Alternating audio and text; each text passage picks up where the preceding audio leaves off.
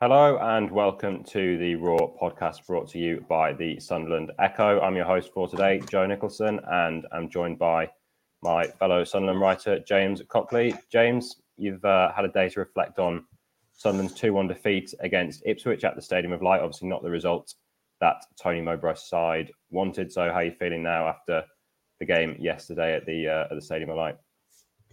Mixed emotions. I think it highlighted a little bit of a lack of experience in Sunderland's squad, which is an issue which everybody's talked about for a long time. Raised some transfer questions as well. I'm sure we'll get into the game in more detail, but for me, Joe, it highlighted the lack of an Ahmad, somebody who can really unlock the door for Sunderland. Obviously, you had Patrick Roberts and Clark on the pitch, and I thought Roberts did well in periods of the game, but he seemed to have 2 or 3 on him, and he didn't have somebody next to him who he could bounce the ball off like he did at times last season with Ahmad. I thought Clark was his usual willing self, but struggled to deliver that real moment of quality. So it was just a frustrating day in attack for Sunderland, I thought. I'll just quickly run you through what happened. I'm sure you were all aware of what happened through the game, but Sunderland saw a lot of the ball, dominated possession really for that most of that first half. Fell behind though right on the stroke of half time when Nathan Broadhead kind of turned a shot past Anthony Patterson. At first, it looked like it hit him with him not really knowing much about it, but then on second viewing, he did quite well to kind of adjust his feet and turn the ball in.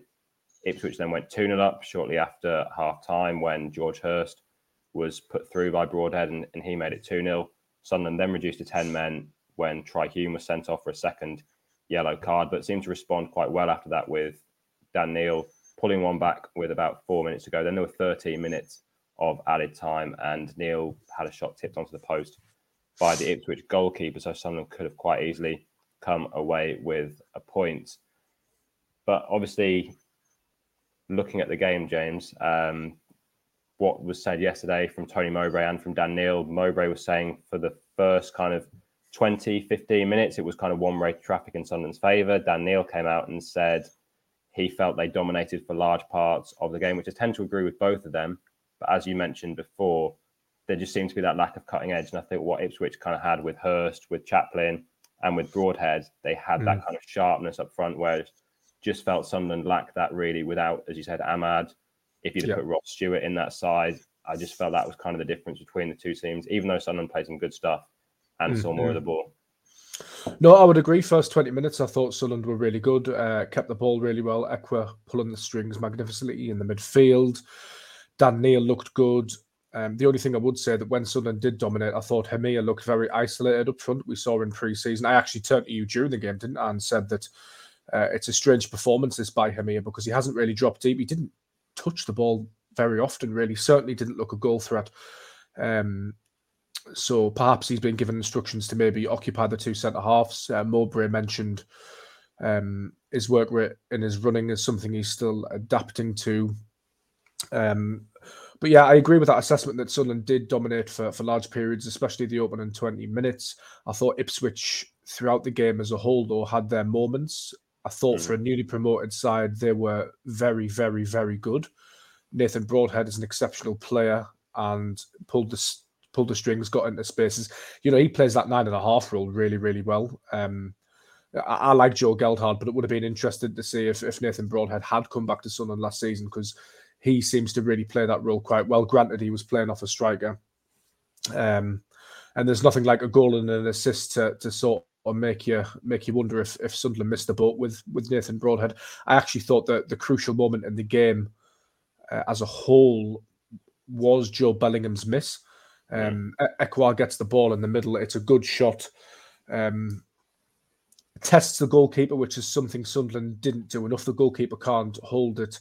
The ball comes out to Ekwa. The goal's gaping. The goalkeeper's not getting there if he hits it on target. And he blazes it over the bar. I think he should do better from that position, but when you watch it back, it is a tough sort of half volley to control that side-footed, very, very tough chance. I think anybody who's watched football or who's like played football at a basic level would understand that the way that ball's travelling, the angle of it, it is a tough chance, albeit professional footballer probably should do better. And somebody said to me on Twitter, I hope that's not the moment that sort of we look back on in this game. And I think it was a bit of a moment missed. And the first goal's a killer right before half time. The second goal's a killer because it's just after half time. It's that textbook thing, isn't it, Joe? With a 90-minute football match, you don't want to concede sort of either side of half time. Left Sunderland with a bit of a mountain to climb. I thought in the second half Ipswich managed it well with Sunderland chasing the game. They had several chances with Sunderland stretched. They could have scored another couple. Yes, Sunderland did hit the post. But I thought Ipswich were probably worth their win in the end. And I was slightly disappointed with Sunderland in a sense that they only really started to get going in the second half when that's 13 minutes of added time. There was a noticeable lift. The crowd, the red card, the human red card, I thought from there. The red card, they did rally a little bit after that. But for me, the urgency when that 13 minutes was shown, there was a sort of an audible lift within the stadium and a boost within the team as well. I just would have liked to have seen that come a little bit earlier. I think we sort of went through the motions and perhaps felt a little sorry for ourselves at times. I don't think it's the worst sort of opening performance we've ever seen, and I don't think there's any cause for massive concern just yet. And I actually think Ipswich are a really good side, managed by a really, really good coach in Kieran McKenna, who've got some good players. And I think actually come the end of the season, we might look at this result and think Ipswich are a decent team. Yeah, we kind of saw that last season with Coventry, didn't we? Sunderland played Coventry on the opening day of the season. It was a 1-1 draw. And actually look what Coventry went on and achieved, getting to the playoff final. But I agree with you. I think the start of the second half, I think Sunderland it was a real sucker punch, wasn't it? Conceding right on the stroke of half time. When Sunderland had, as we said, I think played the better stuff. Perhaps Ipswich had created some of the better chances. There was the one where 09 had to block one off the line, but as you say, that Bellingham was a big one. But I just thought in the second half, it was just Sunderland looked a bit kind of flustered, and Ipswich got their second goal, and then there was another moment where Chaplin hit the crossbar, and then Ipswich probably should have had a penalty when Ballard collided with Hurst. But there was another moment actually in the first half when the game was still 0-0, when Jack Clark was clipped. Now I've seen this back this morning. He was clipped by Danassian, and I think Sunderland had a strong claim for a penalty there. Yeah, I do as well. I actually spoke to I went to university in Swansea with an Ipswich Town supporting friend who I actually met before the match, Matthew. And I was talking to him after the game, and he wasn't impressed with the referee either. He said he'd watched it back and he thought it was a penalty on Clark, but the Ipswich should have had a penalty as well. So it was an interesting day for the officials. Mowbray obviously wasn't too happy after the game either. So yeah, sometimes you get them and sometimes you don't. It's interesting actually, like looking at the stats for the game. Sunderland dominated possession. They had more shots on target. And you can look at that and you can say, yeah, Sunderland probably should have won that game. But as you mentioned, Joe, in terms of the clear-cut chances, I think Ipswich could have had two at the end, really, on the break. They clipped the crossbar as well from that long shot. They had the moment with Luke O'Nien, which was an exceptional piece of defending. I thought he could have put it in his own net. An exceptional piece of defending. So in terms of moments on goal, I think Ipswich probably edged that, to be honest. And it just goes to show that the numbers don't always tell the full story. And just on 09, actually, obviously Danny Bart was left out of the starting 11 with Mowbray preferring 09 alongside Ballard. And I thought 09 perhaps became a victim of criticism because Bath was left out and Sunderland had lost and Sunderland conceded 2 goals. But actually, I thought 09 by and large was pretty good. You could argue you could probably rightly argue that Danny Barth's better defensively, he's got more stature, but I think he's been sort of a victim of Bath being left out and Sunderland losing, where perhaps 09 didn't really do too much wrong, and the goal that he saved was an exceptional piece of defending. He captained the side. Would I have started Bath? Probably yes, but I don't actually think 09 did too much wrong. I don't know how you saw that, Joe. When a player is left out and the team have lost, it's always kind of easy to. Yeah, that's what I mean. If so-and-so had played, it may have been different. I think if you look at the 2 goals, the first one, it's a good run from Broadhead. I think 09 was the closest player to him. But I'm not sure there was much kind of 09 could have done to get in front. It's an excellent finish by Nathan Broadhead. The ball's coming at him so fast, and he's just dinked it into the net. As you mentioned earlier, we both thought it was a deflection. And it's an exceptional finish by an exceptional player who, if he stays fit, honestly, I think sky's the limit, to be honest, for Nathan Broadhead in terms of the Championship, and maybe even getting back to a Premier League club one day. If he can just keep those hamstrings in order, he's a really, really good player. When you mentioned there with Danny Barr, he was on the bench, and Mowbray said afterwards that it's kind of business as usual. Obviously, we know there's been that transfer interest from Blackburn. There was some reports saying that Bart wasn't going to be in the squad, but he was on the bench yesterday, and then Mowbray confirmed that he's set to play against Crewe in the Carabao Cup. Now, centre-back is a position where Sunderland do have a lot of options with Ballard, with 09, with Danny Bart. Trantis has come in. Jensen Seals as well is going to come back from injury. But do you think at the minute that is the strongest partnership with 09 and Ballard at the back for next week's game against Preston? Personally, no. I know I've just defended 09 there, but I just think Danny Bart's experience and his leadership is vital to Sunderland. If you look at some of the best periods Sunderland had last season, it was Bath and Ballard, and then when Ballard was out, it was Bath and 09. For the most part, I think his inexperience, his guidance. Not that I'm saying that 09 and Ballard are some sort of headless chickens in defence, because they're not. But I just think sometimes you need that older statesman. He would have been in my team against Ipswich, to be honest. Obviously, that there seems to be something going on behind the scenes in terms of the transfer, tactically as well. Mowbray's mentioned sort of playing out from the back, but yeah, I think Bath can do that at times. He's not one that's just going to grab the ball and hoof it up every time, but he has good defensive instincts, and sometimes a defender's first instinct needs to be to defend and get the ball away. And personally, I think they're two. I think that partnership's really strong, Bath and Ballard.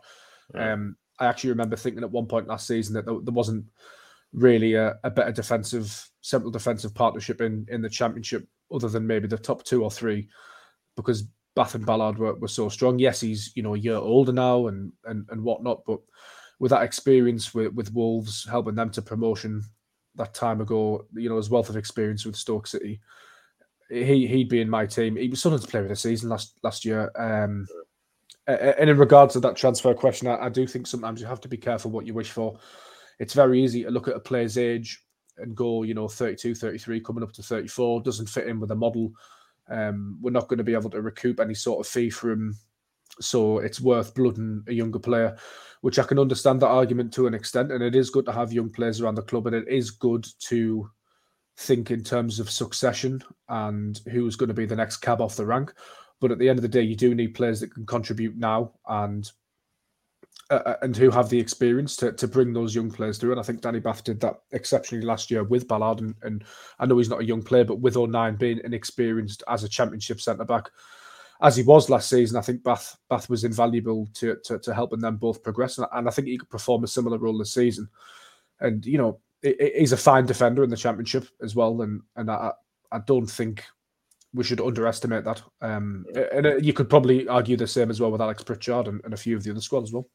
Mm-hmm. It kind of links to the next point that I was going to come on to, which was Sunderland's home form. And you kind of touched on it there with the way that Mowbray wants his side to play. The defenders are going to be quite high up the pitch. It's going to be a high line. Perhaps that's the reason why he went with 09 and Ballard yesterday, 2 younger players that maybe a bit more mobile. But we've seen this kind of trend carrying over from last season. Sunderland at home are not as good as they are away from home. I've just got the tables up here. Last season, Sunderland 16th in the division.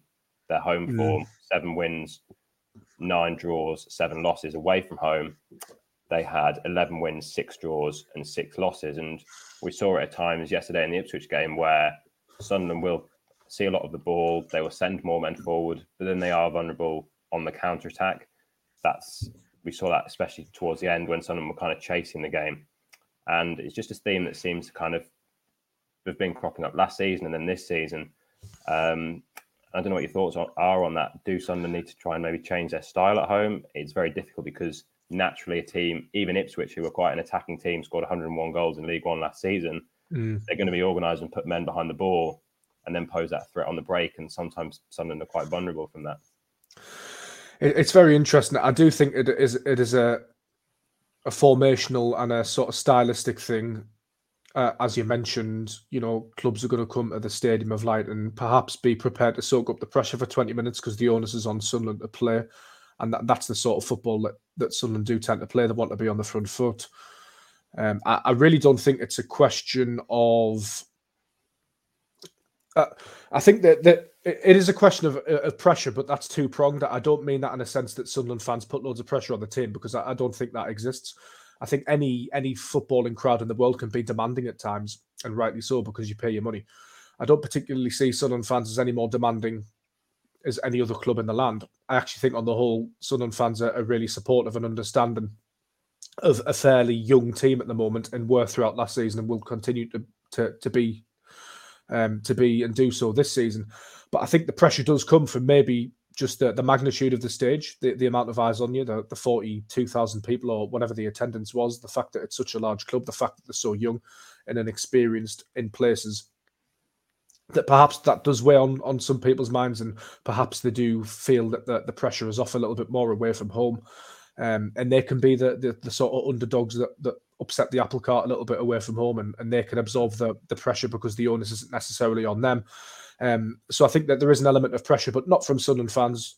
I don't think there's an element of pressure from there. And I think, Sunderland fans, when they get behind the team, which more often than not they do, you can propel the team to heights that maybe weren't achievable before. Look at the Luton Town game at home in the playoff last season. I thought the Sunderland fans were brilliant there and sort of helped the team find another gear. So I do think it's psychological, but I don't think Sunderland fans are hindering Sunderland. But then there is the sort of stylistic and the formation question as well. And it's a shame, because I think the Stadium of Light could and should be a real fortress and a real asset playing in front of that crowd. And it's up to the team and Tony Mowbray to sort of harness that and deal with that and get used to it. And Sunderland's stated aim is to knock on the door for promotion this season and next season. And if they're going to do that, then, as you mentioned, those stats, Joe, they're going to have to be sorted out and pretty quickly, I'd imagine. Yeah, it's definitely something they want to improve, the home form. But as we mentioned before, I think kind of the difference between the two teams was what was there in the final third with Ipswich, what they had up front. They looked very sharp. Sunderland, in contrast, Hemir was up front. It's his first competitive game in the Championship. Joe Bellingham played as a number 10. And although he played there for Birmingham last season, doesn't have many kind of goals and assists. So I think when you just kind of took, obviously, Ahmad out of the team and Stewart's, I know he didn't play as much last season because of the injuries, but if you brought them back into the side, it could have been a completely different picture. But what did you kind of make of the most attacking players in Bellingham and Hemir, both making their debuts? I thought Bellingham looked quite bright for most of the first half. I thought he pressed well. I thought he had some good touches. As we said before, he missed that kind of golden chance, which could have made it 1-0. And perhaps maybe he doesn't offer as much of a goal threat as perhaps when Bradley Dack gets fit. For example, he's a player, when he was fit and firing at Blackburn, would chip in with 15 goals a season, and perhaps that's what Sunderland are lacking. Yeah, I really liked the performance from Joe Bellingham, to be honest, especially when Sunderland were on the front foot. I thought in possession he was excellent. He's clearly quite intelligent. There was a lovely little step over in the first half where the ball was played towards him and he let it run for Clark, and it presented a fairly decent opportunity. I thought that was exceptional awareness, very smart of a 17-year-old. I thought on the ball he looked good. He showed a good few flicks. He tried to penetrate, which is always good for a number 10 or an attacking player to want to try and play that pass. Hemir, again, as we mentioned earlier, it was interesting that he didn't really try and drop deep much and link the play. He didn't get too much in the way of service, but on the flip side of that, he didn't really work too hard to make himself anything either. I just think of Ross Stewart, and yes, it is tough to compare Hemir to Ross Stewart, because Ross Stewart's a different question altogether at the moment, a different profile of player, different gravy really. But Ross Stewart really runs the channels, helps create. His work rate's exceptional. He might touch the ball 10 times, but 7-8 times are meaningful touches, and he makes the very most of what he's got and drags opponents left, right, and centre. I didn't really see much of that sort of old school classic centre forward work from Hemir. Although he did, stretch the pitch and pin the two centre halves back. I think he really needs to learn how to use his physicality and his size. But at the end of the day, he's a 17-year-old kid coming over from Portugal in a new league, in a new team, in a new country with a new language. It's going to be extremely tough for him. I've no doubt he'll come good eventually. I like what we saw of him in pre-season. It's still very early days. You must note that as well, with all the challenges I've just mentioned that he's facing. But for me, I think it just highlights the need for added depth in the striker position, added depth in terms of experience, added depth in terms of quality, added depth in terms of the different types of strikers that are out there and the different options that could provide for Tony Mowbray's side. Because Joe, I mean, in the second half, Mowbray took Hemir off. His reasoning for that was he hasn't played too much football, and we don't want to injure him early on because he's just such a young kid. But when Hemir went off, there was no striker on the bench to come on and affect the game and provide another option. The club have been unlucky to a degree because Mayenda has been injured and he was brought to the club, but he's only another, I think he's 17, 17 or 18 himself. So Sunderland need options, and it's been the same in the striking department, with a caveat of a little bit of bad luck here and there. But I think fans will drastically lose patience soon if that striking question isn't really sorted. But there were positives there from Bellingham. And I think Hemir will come good with time. It's, in an ideal world, Hemir probably wouldn't have been starting against Ipswich Town. Hemir would have made his debut against Crewe. But fate has had it that's not happened, and Sunderland haven't got that experienced striker through the door yet. But you have to caveat that with it's an extremely competitive market, isn't it? The striking one. Well, this is it's a dilemma they've got now, isn't it? And you would think that there will be at least one Premier League loan probably coming in before the end of the month. You would hope so. When kind of those players become available, when Premier League clubs have had that first few weeks to kind of assess their squad and think, okay, this player can now go out on loan, and Sunderland, you would think, is a good place for a young player or even a slightly more experienced player to come out on loan and get regular game time. But it's definitely that striker position is the one where they lack depth. I mean, we expect Mowbray to probably make 10, 11 changes for the Crewe game on Tuesday. And if Hemir drops out, as we've seen in pre-season, someone like Jewison Bennett's going to have to lead the line, and that's not ideal for him to be your centre forward. It's not. And I don't want to bedwet or anything like that, but in terms of the transfer window, time is actually rapidly running out. It's the 7th of August now. We praise Sunderland, rightly so, for getting some good business done early. Obviously, they've concluded the signing of Dak since then and Mayanda. But it's the deadline isn't that far away. It will be on us before we know it. And do you want to go into deadline day with this issue still a thing? Absolutely not. But whether it gets sorted or not is an entirely different matter.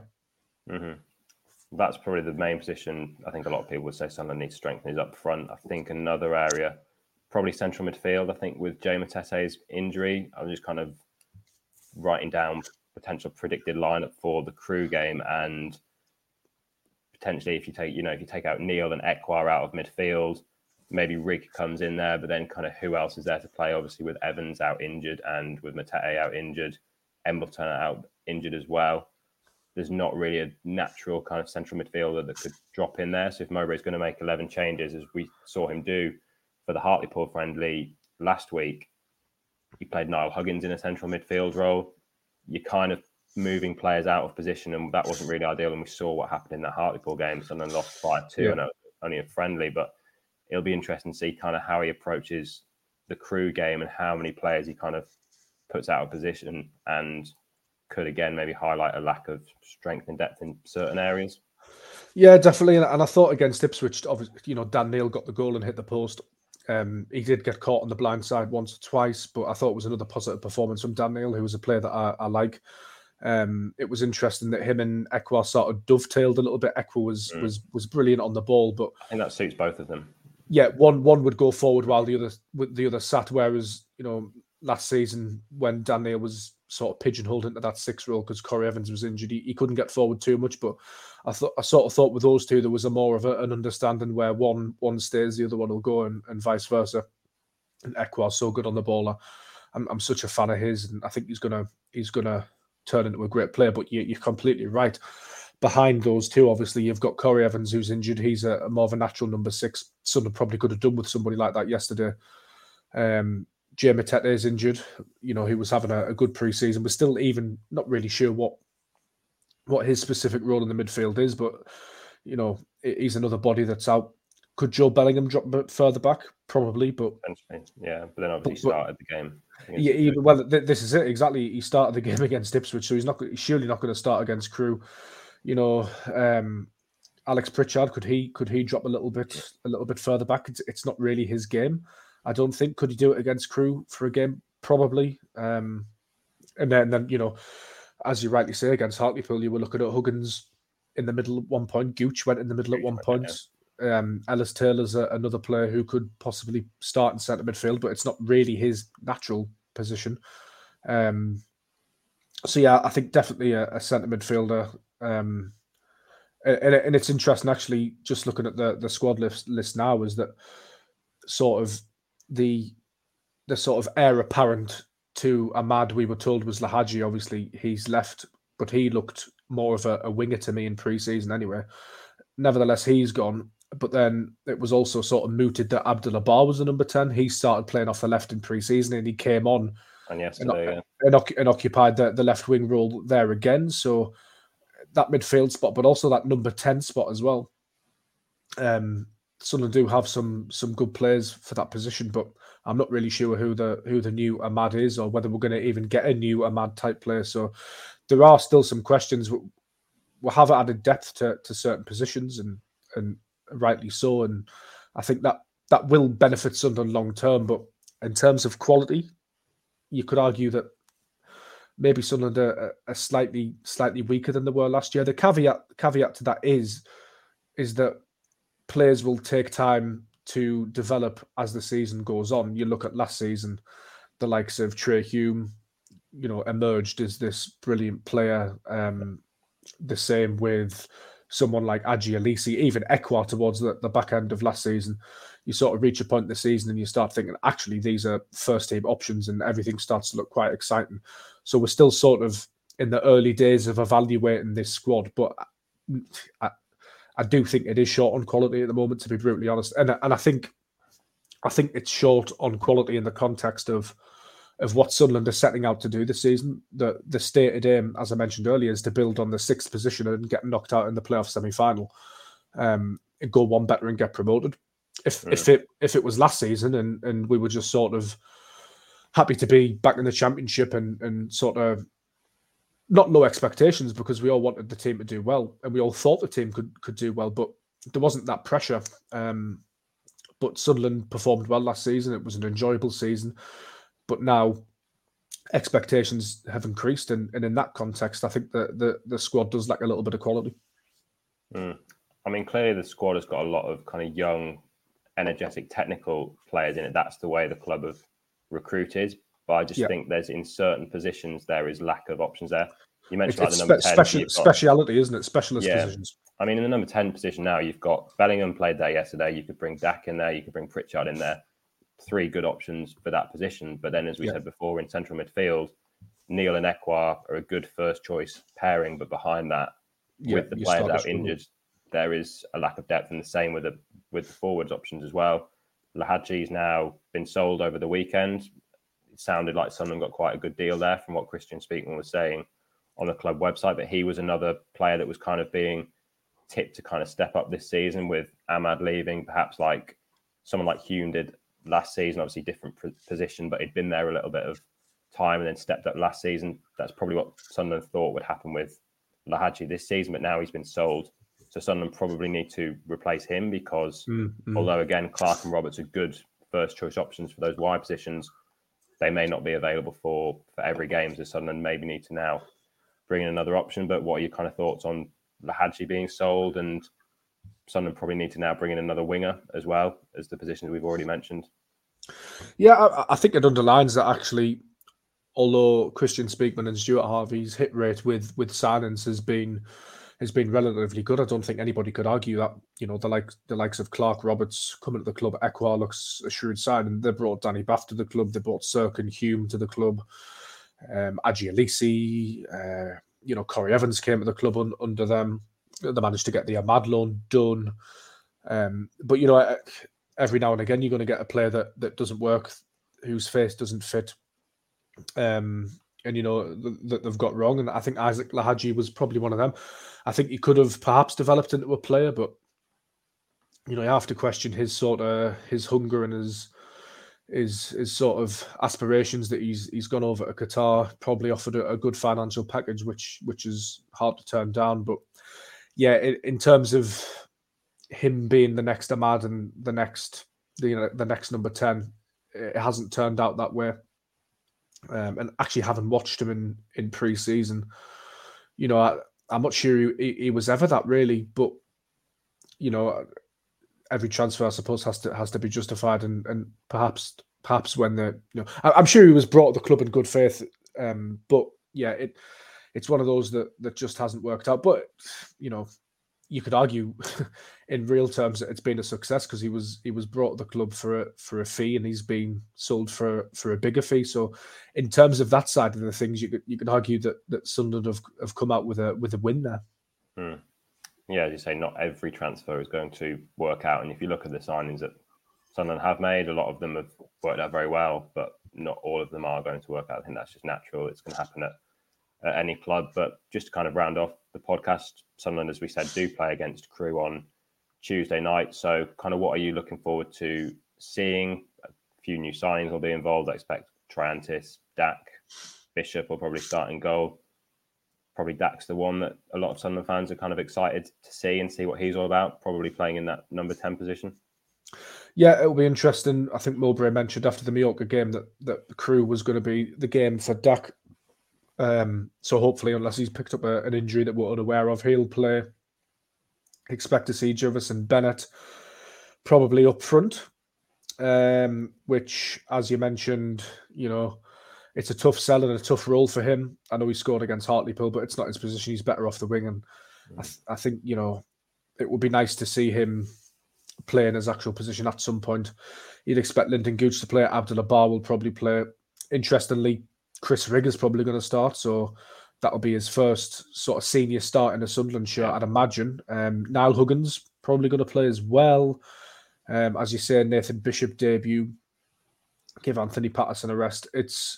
It'll be an interesting game, actually, because will the side be that different to the one that lost 5-2 against Hartlepool? Probably not, because Tony Mowbray doesn't have that many more options, really, does he? So you'll probably see Bishop and Dak come in. So who started that game against Hartlepool? It was Young, wasn't it? And then Patterson came on.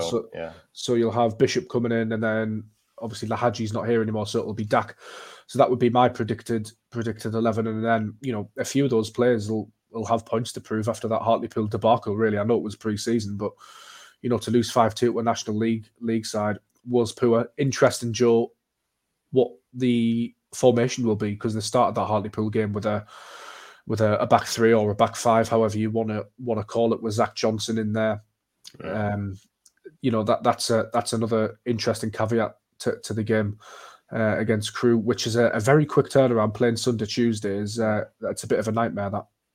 Well, that's why I kind of think it's kind of seems likely they'll make 11 changes. I don't think you'd want to risk a player that's played against Ipswich on Sunday evening and then play them again on Tuesday night against Crewe, with potentially them picking up an injury. But yeah, the formation will be an interesting one. I tend to think he'd probably try and stick with the 4-2-3-1. He went, as you said, with a back three against Hartlepool to try and fit Zach Johnson in, because that was his natural position as a centre back, and it didn't really work. But I think the problem there is the midfield options, because, as you said, if you take out Neil and Ekwar, who's then going to play in midfield? Potentially Rigg, potentially Pritchard drops back. But again, you're kind of moving players out of position. So that's why it's a kind of Matete's injury now is looking like quite a bit of a blow, because you're kind of lacking that depth in central midfield. But we'll see what he goes with on Tuesday. And then Sunderland are away at Preston next weekend on Saturday, their first championship away game of the season. So you can find or kind of build up to Tuesday's game against Crewe over on the SAFC section of the Sunderland Echo website. And then we'll have a reaction from that game and then build up to the Preston game next weekend. So you can find all the latest Sunderland news over on the website. So once again, thanks a lot for joining us on the latest episode of the Raw podcast, and we'll see you next time.